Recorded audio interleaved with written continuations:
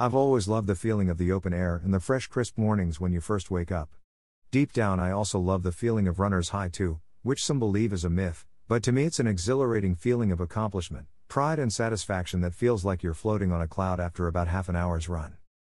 I only really discovered this a couple of years ago, when I tried to take up running all the way to a half marathon despite crippling anxiety.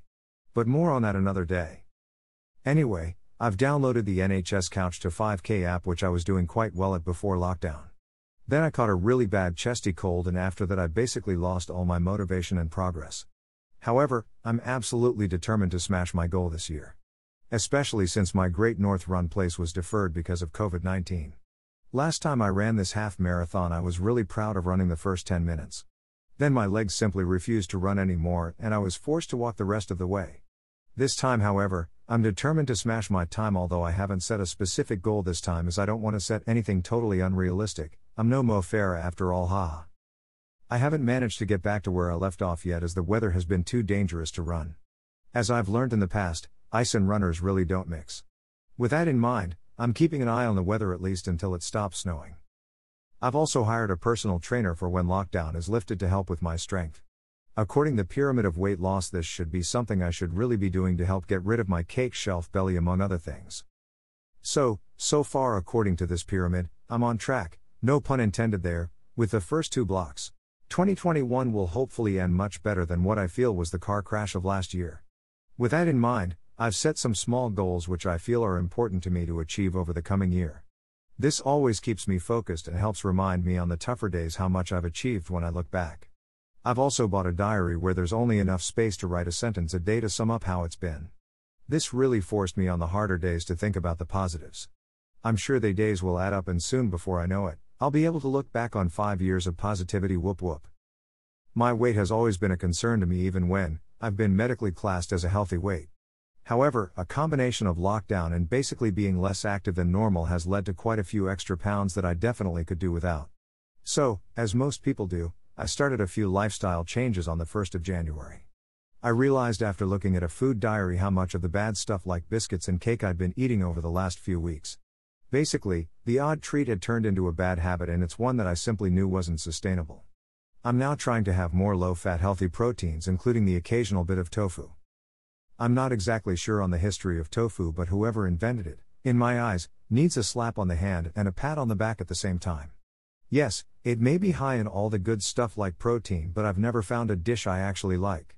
To me it has the texture of a sponge, but hey, maybe I'm just eating wrong. I'd love to know people's thoughts though. What exactly is the best way to eat it?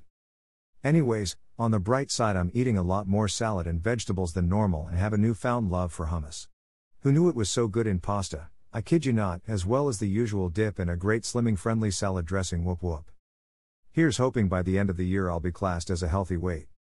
However, in order to help this, I also know I need to move more. So, in the spirit of my journey, I thought 2021 would be the perfect time to try lots of new things and see what works best for me. I'm sure everyone is victim at some point of working later than they should.